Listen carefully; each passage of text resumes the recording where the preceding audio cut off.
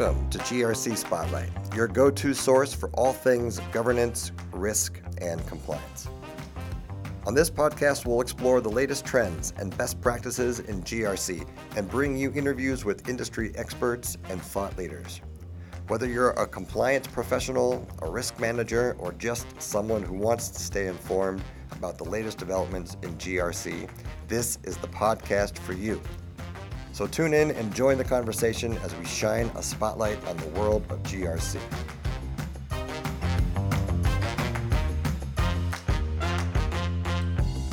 Hello, my name is Daniel Amodio, and welcome to GRC Spotlight. In today's episode, we will be discussing all things HR, from probation to performance management. We'll be joined by two experts in the field, Zane Edwards, the Global Director of GRC at Torque Software, and Rachel Lattin, Head of Human Resources at the Australian Institute of Family Studies. Zane brings over 20 years of experience in global governance, risk management, and compliance in both the private and public sectors. Rachel, on the other hand, has a deep understanding of HR and people management, having helped to shape the culture of AFES and a variety of other organizations throughout her expansive HR career. In this episode, Zane and Rachel will be imparting their insights and expertise on the significance of HR. Together, they'll discuss the key factors that HR professionals should consider when evaluating employee performance during probation, the importance of goal setting and regular meeting rhythms, as well as sharing some insightful stories from their experience in human resources and in people management. So whether you're an HR professional looking to improve your probationary process or a manager trying to support your new employees, this episode is not to be missed. So let's dive right in and kick things off with Zane Edwards. Zane, welcome back, and thanks again for joining us today. Hey Dan, great to be back with you, and excited to be talking about our topic today. That's right. We've got a very exciting one. Before we get too far into that, let me just reintroduce you for those that missed the last episode. Zane Edwards is the Global Director for GRC at Torque Software. Zane has a vast experience in the professional world, in both the private sector and in the APS, where he spent nearly 20 years working with one of the largest Australian government agencies within the CFO division. So for today's topic, which happens to be people management, Zane has a long list of experiences and expertise that I hope he is fully ready to share with us today. Absolutely, Dan, ready to go. Let's start at the beginning then. So where does the process of people management begin? So it really begins where the recruitment process finishes, and that's with probation. So you're welcoming this person into your organisation, and it's kind of that get to know phase, get to know you, and it's a two-way street. So it's not just about you getting to know your new employee; it's about your new employee getting to know you as well.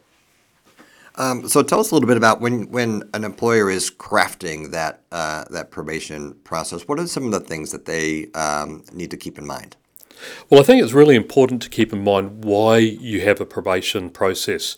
And look, Dan, it's really, really important, because if you get an employee who's not a great fit for the job, or there's other issues that are ultimately going to affect their performance, that can be really, really costly in so many ways. And I'm not just talking dollars, it can be costly in so many ways for an organisation. So some of the things that you'd be thinking about in terms of the why for probation would be an opportunity to assess the job fit. So you've seen a CV, you presumably had an interview, you might have got some referee reports, but it's really on the job that both the employee and the employer are really going to be able to assess if this is the job for that person. It's also a really important time for setting those expectations around the role. So what is the employer expecting of the employee in terms of their performance in the role, and also what expectation does the employee bring to their job in terms of not only the job but all of the things that go around their employee. Their personal situation, where they have other responsibilities. For example, caring. The sort of time structure structures that they want to have in place for being working, where they want to work. That's a new thing post-COVID. Do they want to be in the office? Do they want to be at home, or a combination of both? So that's a time really to get those expectations clarified. And also, it's an opportunity to identify potential areas for growth and improvement. No prospective or new employee is going to be a perfect fit. And, we spend our entire career improving ourselves and growing. So this is a time for both employee and employer to identify those areas where growth is going to be needed for the effective performance of this role. That's great. It's easy to think of the probation period as a one-way street, as an evaluation process from the employer of the employee, but it's interesting to hear you talk about it as a two-way street, because you also want to make sure that there's a strong fit for the employee within the organization, and it can be looked as a bit of an evaluation period for them as well, because I would imagine at the end of the period, you want to make sure that the employee is also comfortable and wants to stay there long term, because there can also be some damaging effects of having an employee staying when they may want to be somewhere else. Oh, look, absolutely, Dan. Look, there's a whole lot of different ways that can potentially have an impact. So, for example, think about the cost of actually changing an employee. So if you've got an employee that moves on, you need to recruit someone else. There's a cost to that process, not only again in dollars, but in lost productivity. And that can be, in some cases, research is showing that can be really close to the value of the annual salary of the employee, just in terms of the changeover costs. So there's a real cost to the organisation if employees are continually turning over.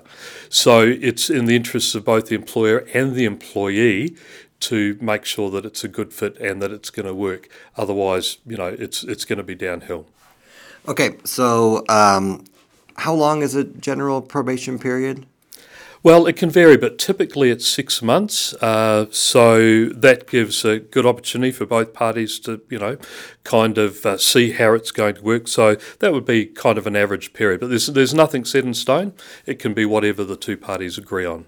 Okay, so 6 months pass, the employee and the employer, they go out for a celebratory coffee to celebrate the end of the probation period, and it's officially completed. What happens next?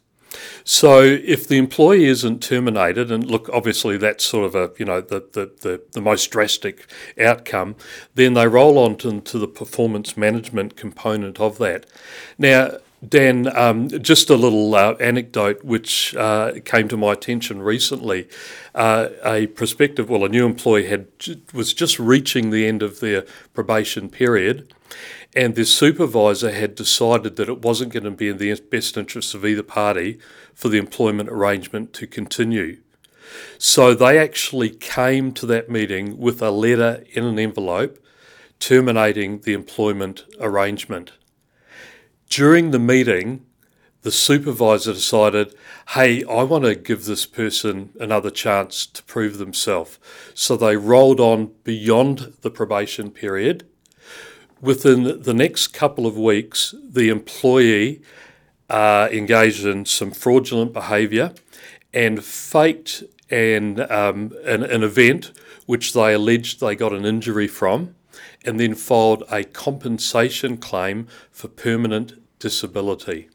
So that's probably a really extreme example of what can go wrong, but getting that decision right is really, really important. But hey, back to your question then, where do we go from here? We then move from probation into the performance management process. So this is the ongoing management of the performance of that employee in their role. Great. And what's best practice for creating that performance management structure from the employer standpoint? What are some of the keys that they're looking for? And I guess overall, what's the importance and what's to be gained from an effective performance management program? So again, starting with the why is a really, really important thing to do. So why are we doing this? So it's all about optimizing the performance of the employee, in the context of their role. So one of the key things here from my perspective, and when I'm looking what organizations do, often managers are really, really busy. And so performance managing their employees may be well down their list of priorities.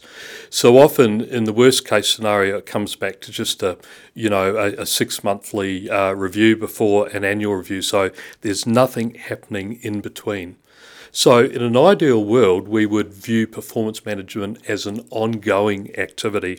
And there's a few things we need to be doing to make sure it's really effective. Number one, we need to make sure the expectations are clear. So what does good performance look like? Equally, what does inadequate performance look like? So we need to have that in writing, and both parties need to agree on that. The next thing we need to be doing is having regular check-ins. So 6 monthly is not enough. If you're managing an employee, you need to be interacting with them both formally and informally on a regular basis. So you should be having regular check-ins around it. And you should be providing constructive feedback throughout the performance cycle. So in other words, if you get to a formal review and only then you're providing that feedback, that potentially could be a real surprise to the employee. And the question they might be validly asking themselves, why is this the first time I've heard about this? So providing that constructive feedback through the cycle is really important. I think being realistic is really important too. People are not Superman or Wonder Woman. You've got to be realistic in the expectations and continually discussing those. From a practical point of view, documenting everything is going to be really, really important because if things do go south, then you're going to want to have all of the information in writing. But above all, I think, you've got to be fair and consistent. So treating your employees equally and working with them in a constructive and positive way because, hey, at the end of the day, it's in all parties' best interest to make sure this works. Now, I would imagine everyone's a little bit different in the way that they both like to manage and be managed. But you mentioned ongoing feedback, both formal and informal. Everyone is used to it's time for my quarterly review. I'm going to go in with my prepared information and go through the prepared documentation. But that informal side of things can be very important because it may happen at settings that are less formally, maybe out to coffee, maybe in the middle of a project where it's a good opportunity to deliver feedback.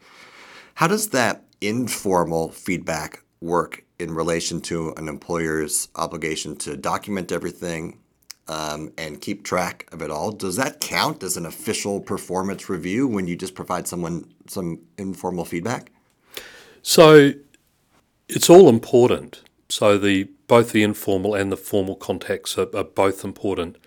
The critical thing here is that you document them. So if we're having a chat and you share something with me that I think is important, then I should be documenting that because that's going to be relevant, not only now in terms of, what we're doing, what we're agreeing to doing, but also in the future as we, get into a more formal setting, that information is really, really valuable.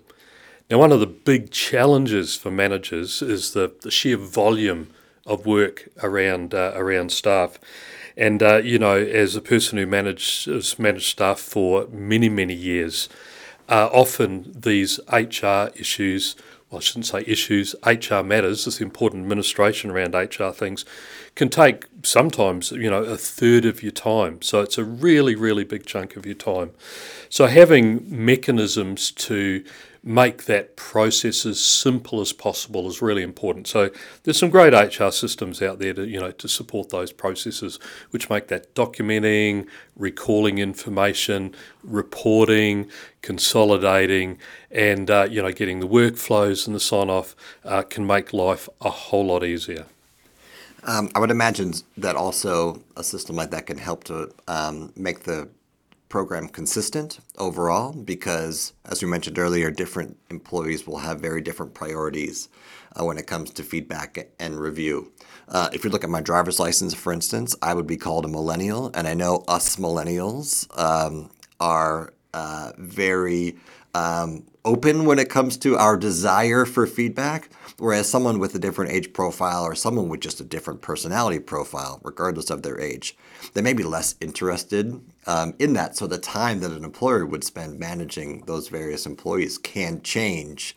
But what you're talking about is a system that flattens that to the point where all employees, regardless of the time you spent in, they have a fair and kind of equal review process. Yeah, absolutely. And at the end of the day, irrespective of how you deliver your performance management program, whether it's completely manually, paper-based, or whether you're doing it via a system, it's about delivering your HR performance management framework. So whatever you do, those processes have got to reflect the core minimum elements that are required by your framework. And certainly having worked most recently in the public sector, perspective, that's going to mean as a bare minimum, twice yearly reviews. They're going to be in writing. There's going to be a contribution by the employer. There's going to be a contribution by the employee. There's going to be a rating. So these are some of the core elements that will be delivered, irrespective of the desire of both parties, perhaps for further engagement.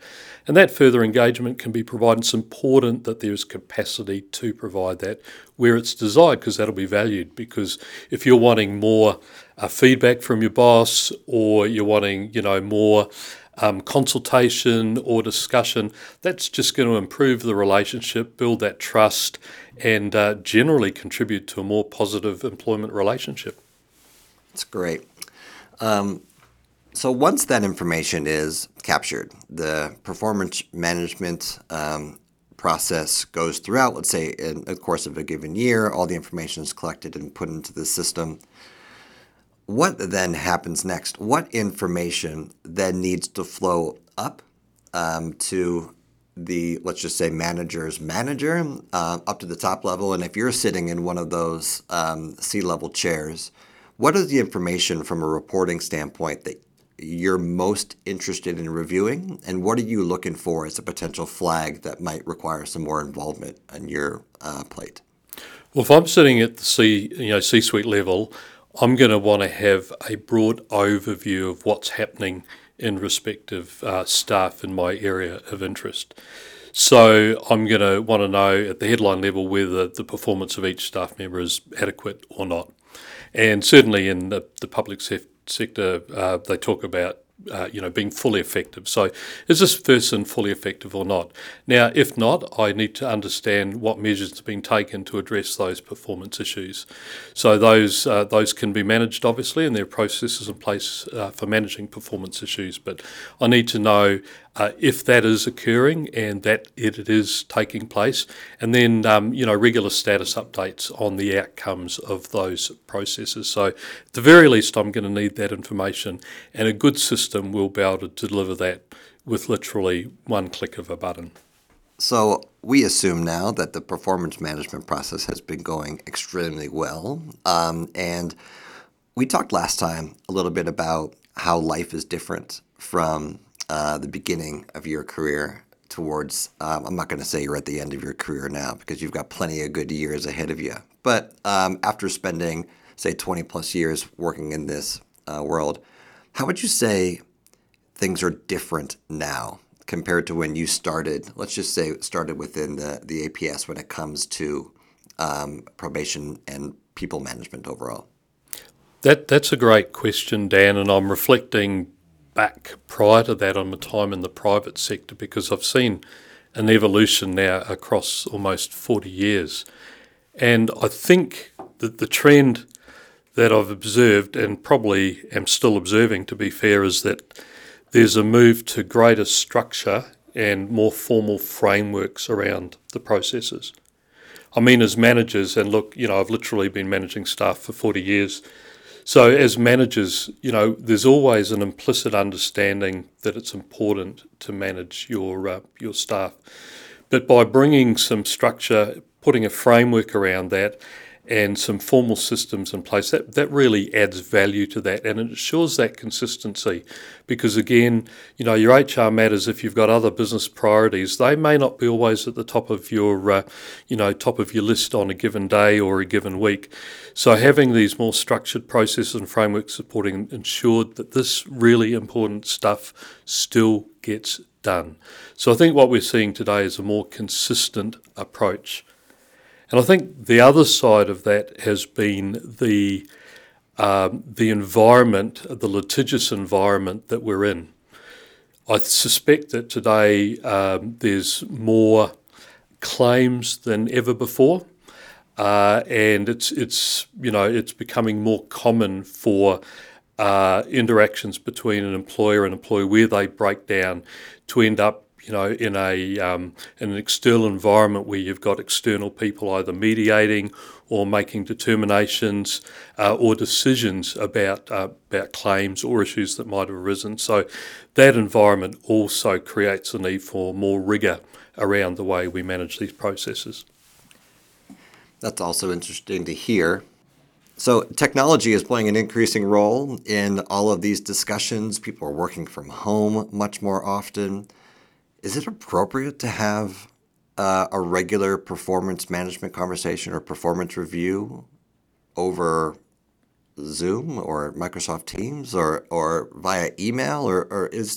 How does technology, let me ask it a different way, how does technology impact this performance management discussion, which is so often an interpersonal issue between two people? Yeah, look, that's a really great question. And I suspect, Dan, had you asked me this question pre-COVID, I think my answer might have been slightly different. I think what the COVID experience has done for us, one of the things it's done for us, it's proved that we can actually effectively use different mechanisms to communicate. Now, I'm a bit old school. I'm a great believer in those face-to-face interactions, and historically, where I had important, issues to discuss or matters to discuss with people, I would always try and do that face-to-face. What COVID did was really prove that we could effectively use these other technologically based solutions to do communication really effectively. So I would say you wouldn't want to be doing performance management by email because that is too impersonal. I mean, there's other elements of communication that are really important, like the tone of voice, the facial expressions, the body language, and all of that thing, which you don't get in an email or in a letter or something else. But we can get that through Zoom, through Teams, or whatever your preferred tool is. We can get that experience. So I think it's provided a really great opportunity to make these processes even more efficient. So we're not relying on actually having to get two people literally in the same physical location. We can still communicate effectively via other mechanisms. Well, Zane Edwards, I feel lucky to be able to be in the same location as you today, having this conversation. And I wanted to thank you again for joining us, and also give you an opportunity to plug. You've got a blog post on this topic that came out recently. Yeah, where's the best place to find that? Well, you can either access that via the Talk Software website, or you can go to my LinkedIn profile, and you'll get it either way. In addition to some great background reading about your long and successful career. Thank you again, Zane, and we will be right back.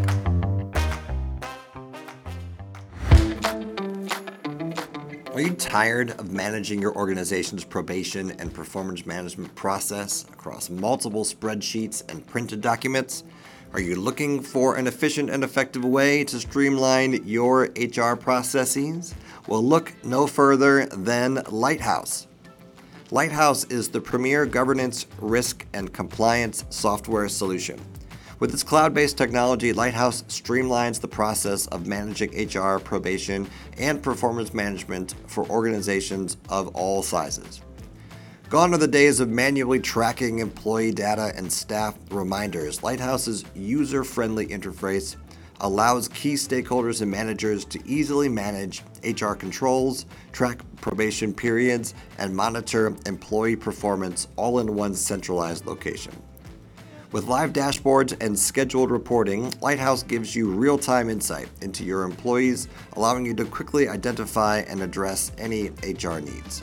Don't let managing HR, probation, and performance management be a headache any longer.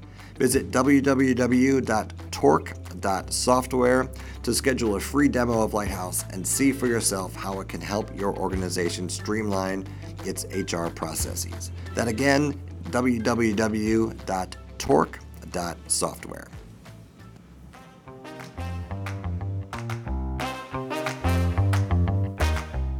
Welcome back, everyone, to GRC Spotlight. We are very pleased to have a special guest joining us today. Please allow me to introduce Rachel Latin. Rachel is the head of human resources at the Australian Institute of Family Studies. Rachel, how are you today? Yeah, I'm really well. Thanks, Dan.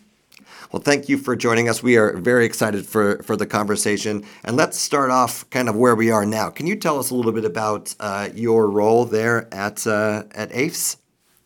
Yeah, so I'm currently working as the head of human resources at AFES. It's a relatively small research institute, around about 90 employees.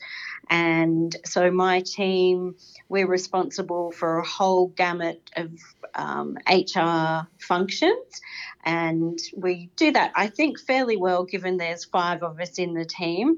And we administer the pay, we administer and look after recruitment, performance management, the culture, and a whole lot of other things. And look, it's a great place to work. I've been there for about just over 12 months and thoroughly love working there. It's great. It sounds like there's a lot of work for a small team, so that should make for a fun conversation. So tell us a little bit about your background prior to your existing role. Yeah. So, well, what feels like 400 years ago, but I was a high school science teacher many, many years ago, but then joined the public service back in 1999. So it's over 20 years. And I started in the child support agency and was on the front line, so answering calls, um, helping to administer that child support payments between separated parents. Then had a bit of maternity leave for a while. And then since probably about 2007, I've been working in HR across the child support agency and then in Department of Human Services. And then when it combined into Services Australia. And part of that, I've been involved in a number of projects and along the way. And recently, prior to coming over to ACE, I had a stint in the learning and development team. It's called People Capability, and that was something new, another, I guess, experience around in the people space. And we looked at a whole range of things, but one of the really great things that we worked on was a really interactive people fundamentals program, which is probably something I'm most proud of. That's great. Thank you for sharing all of that. I've got just a whole list of questions here, and most of them relate to how it's different to manage professionals as it is to manage high school science students. So this is just going to be so perfect. Just kidding, obviously. I would like to go back a little bit. So you're in the big chair now. You're overseeing this organization within your current organization. I want to just track back a little bit to earlier in your career when you may have been an employee within an organization. Because today we're talking about performance management.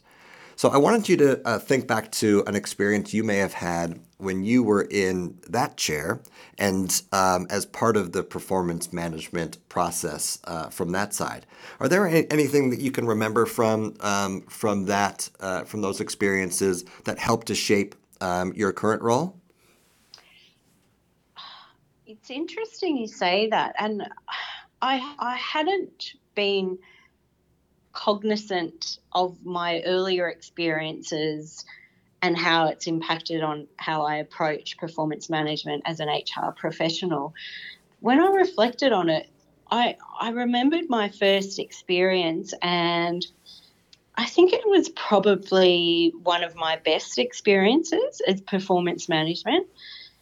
And I think about when I asked myself why is that, I didn't really know. I was in a performance management process, and I came to realize that that's because it was undertaken with me rather than being done to me, which I think is sometimes a bit of a problem with performance management.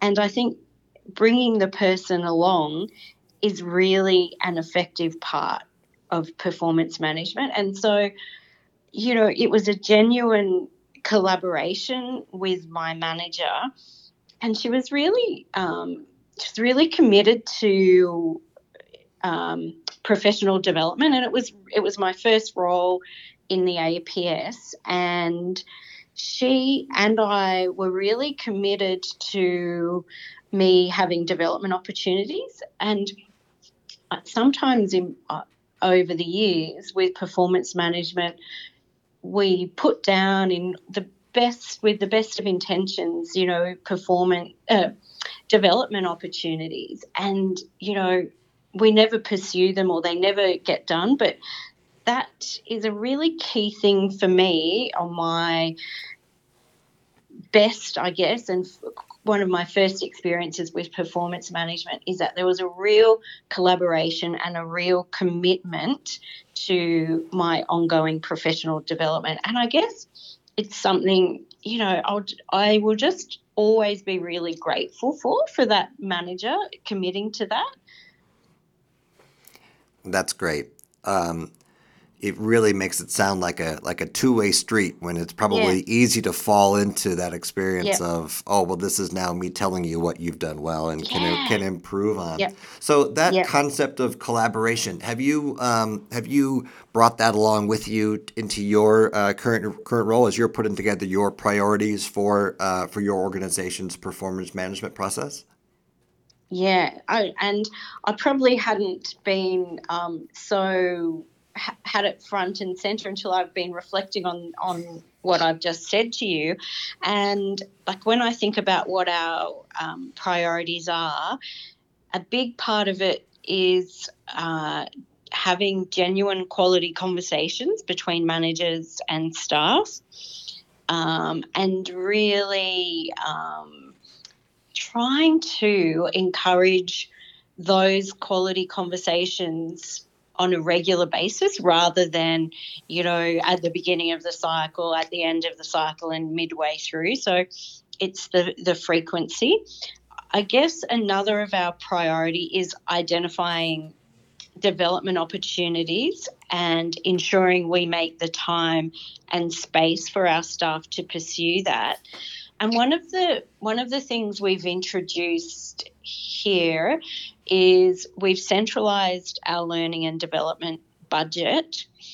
And what we do now each performance cycle is HR conducts an analysis of the institute-wide development needs, and then we put in place a 12 months AFES wide development program, and that's so that we can capture all the development needs and ensure we've got a plan in place to address as many of those as possible.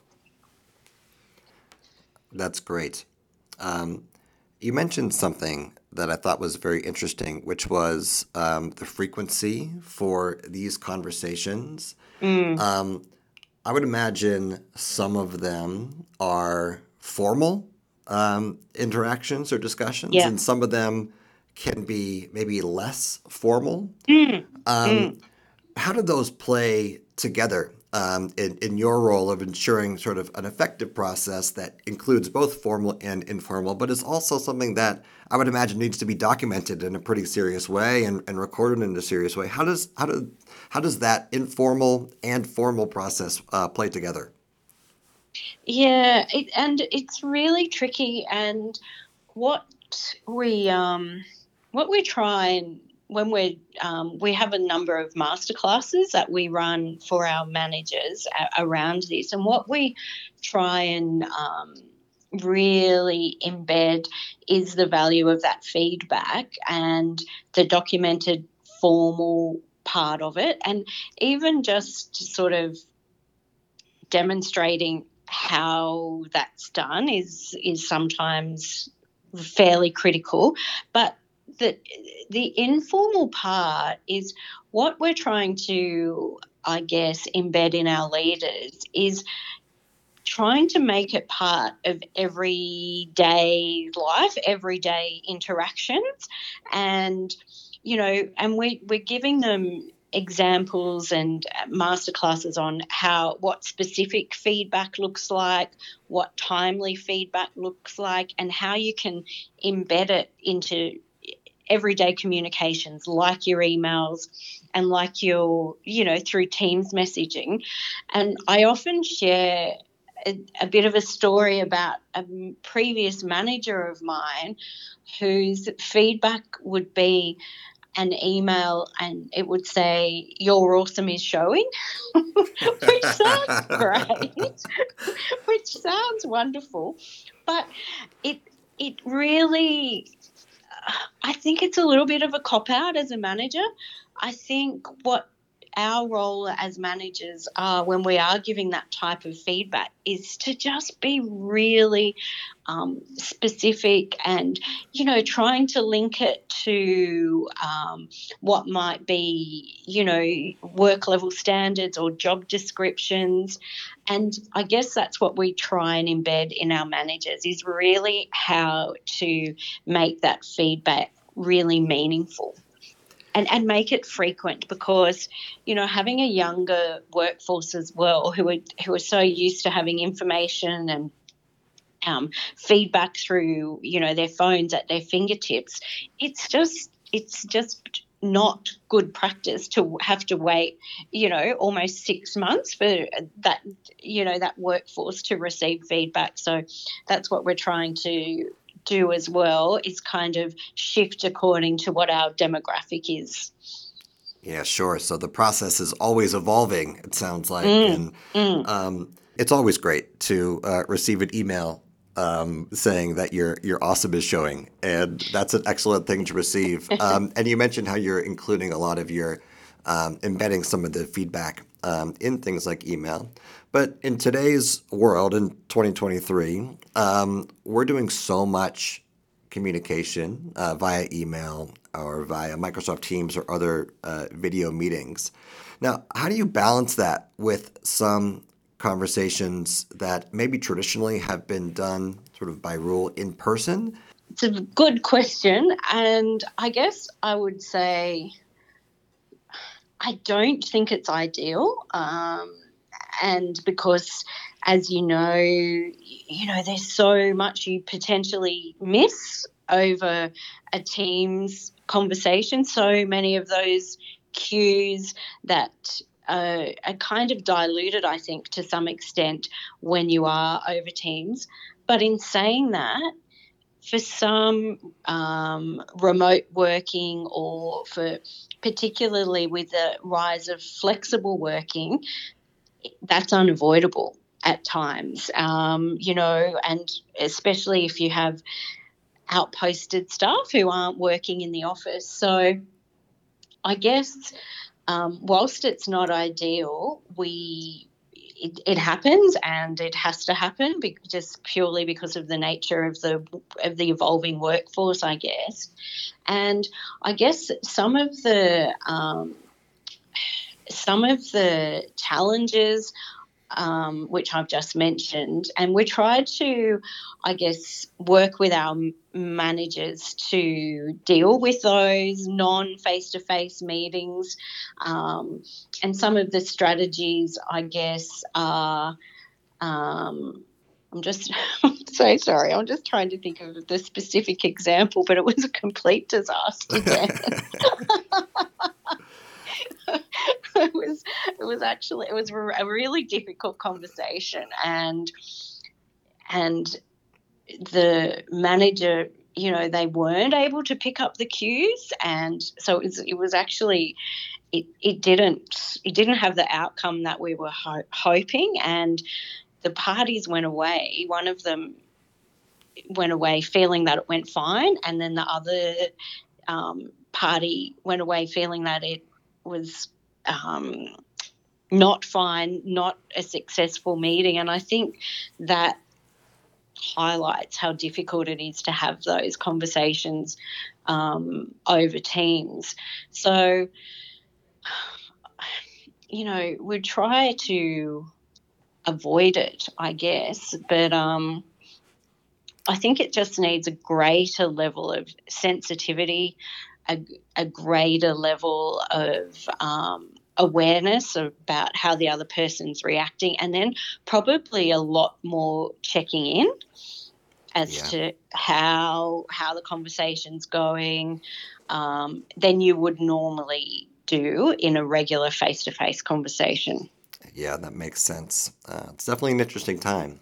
I wanted to ask you also, you mentioned earlier that you have a relatively small team doing a big amount of work, and you oversee your entire organization when it comes to your individual managers doing the performance management reviews and things.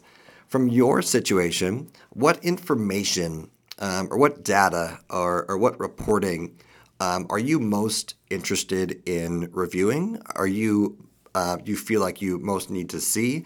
And what information specifically would you be looking out for when you're trying to oversee the health in throughout the organization on this topic? Yeah.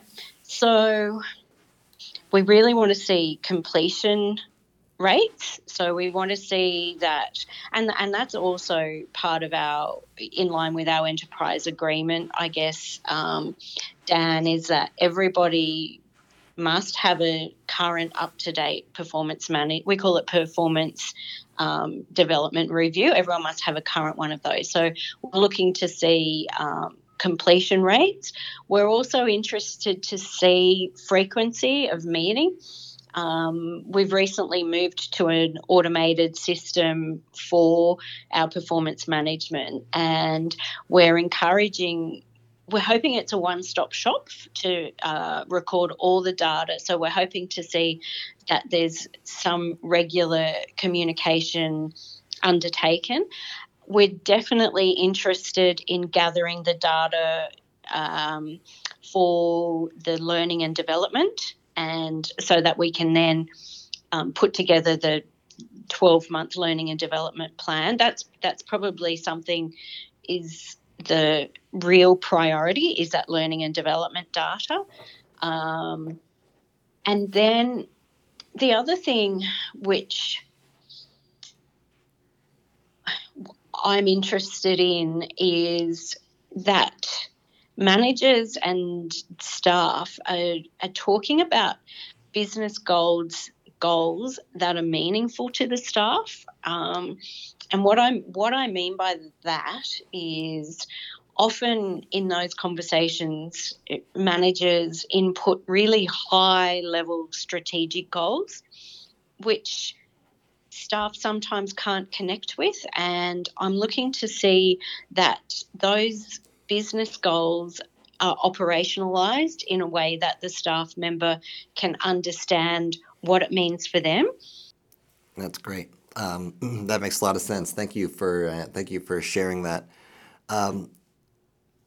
My next question, just at the end here, is going to require a little bit of time travel. So, as we look forward, say 20 years, 25 years, 30 years, and we're both sitting down having a coffee, talking about how great we were during our careers, and someone is sitting in your chair doing the job that you're doing now, how do you think things are going to be different for that person? We touched a little bit on some of the technological changes that we've seen recently, but how do you see that person's life and responsibilities being different from how they are now? Yeah. And just a tiny little side note, I hope it's a pina colada rather than a coffee. That's a deal. That's a deal. You know what? It's really interesting to think about, in 20 years' time. And I have no doubt that, we'll be better able to utilize data, and there'll probably also be some kind of artificial intelligence, identifying when people are doing things very well and when there's areas that they need to improve on. But I really hope one thing that we've conquered is that we do performance management well. And throughout all my years and all my research, it's a common theme in many, many workplaces that we haven't exactly nailed performance management. So I'm hoping in 20 years' time that, everyone everywhere does performance management beautifully. But I think, though, what I really hope still exists is the human connection, and I hope by then we're having everyone brilliantly meaningful performance conversations where we can hand on heart know that our staff are reaching their full potential, because finally we will have unlocked the door to effective performance management. Fingers crossed. Fingers crossed. Yes, indeed. Well, Rachel Latin, I must say your awesome was definitely showing during this conversation. And I wanted to thank you so much for spending some time and sharing your expertise and your experience with us today. Thank you so much, Dan. And it's a topic that's very close to my heart. So I'm more than happy to talk about performance management. Thank you so much. And that wraps up today's episode of GRC Spotlight. Thank you for joining us, and we will see you next time.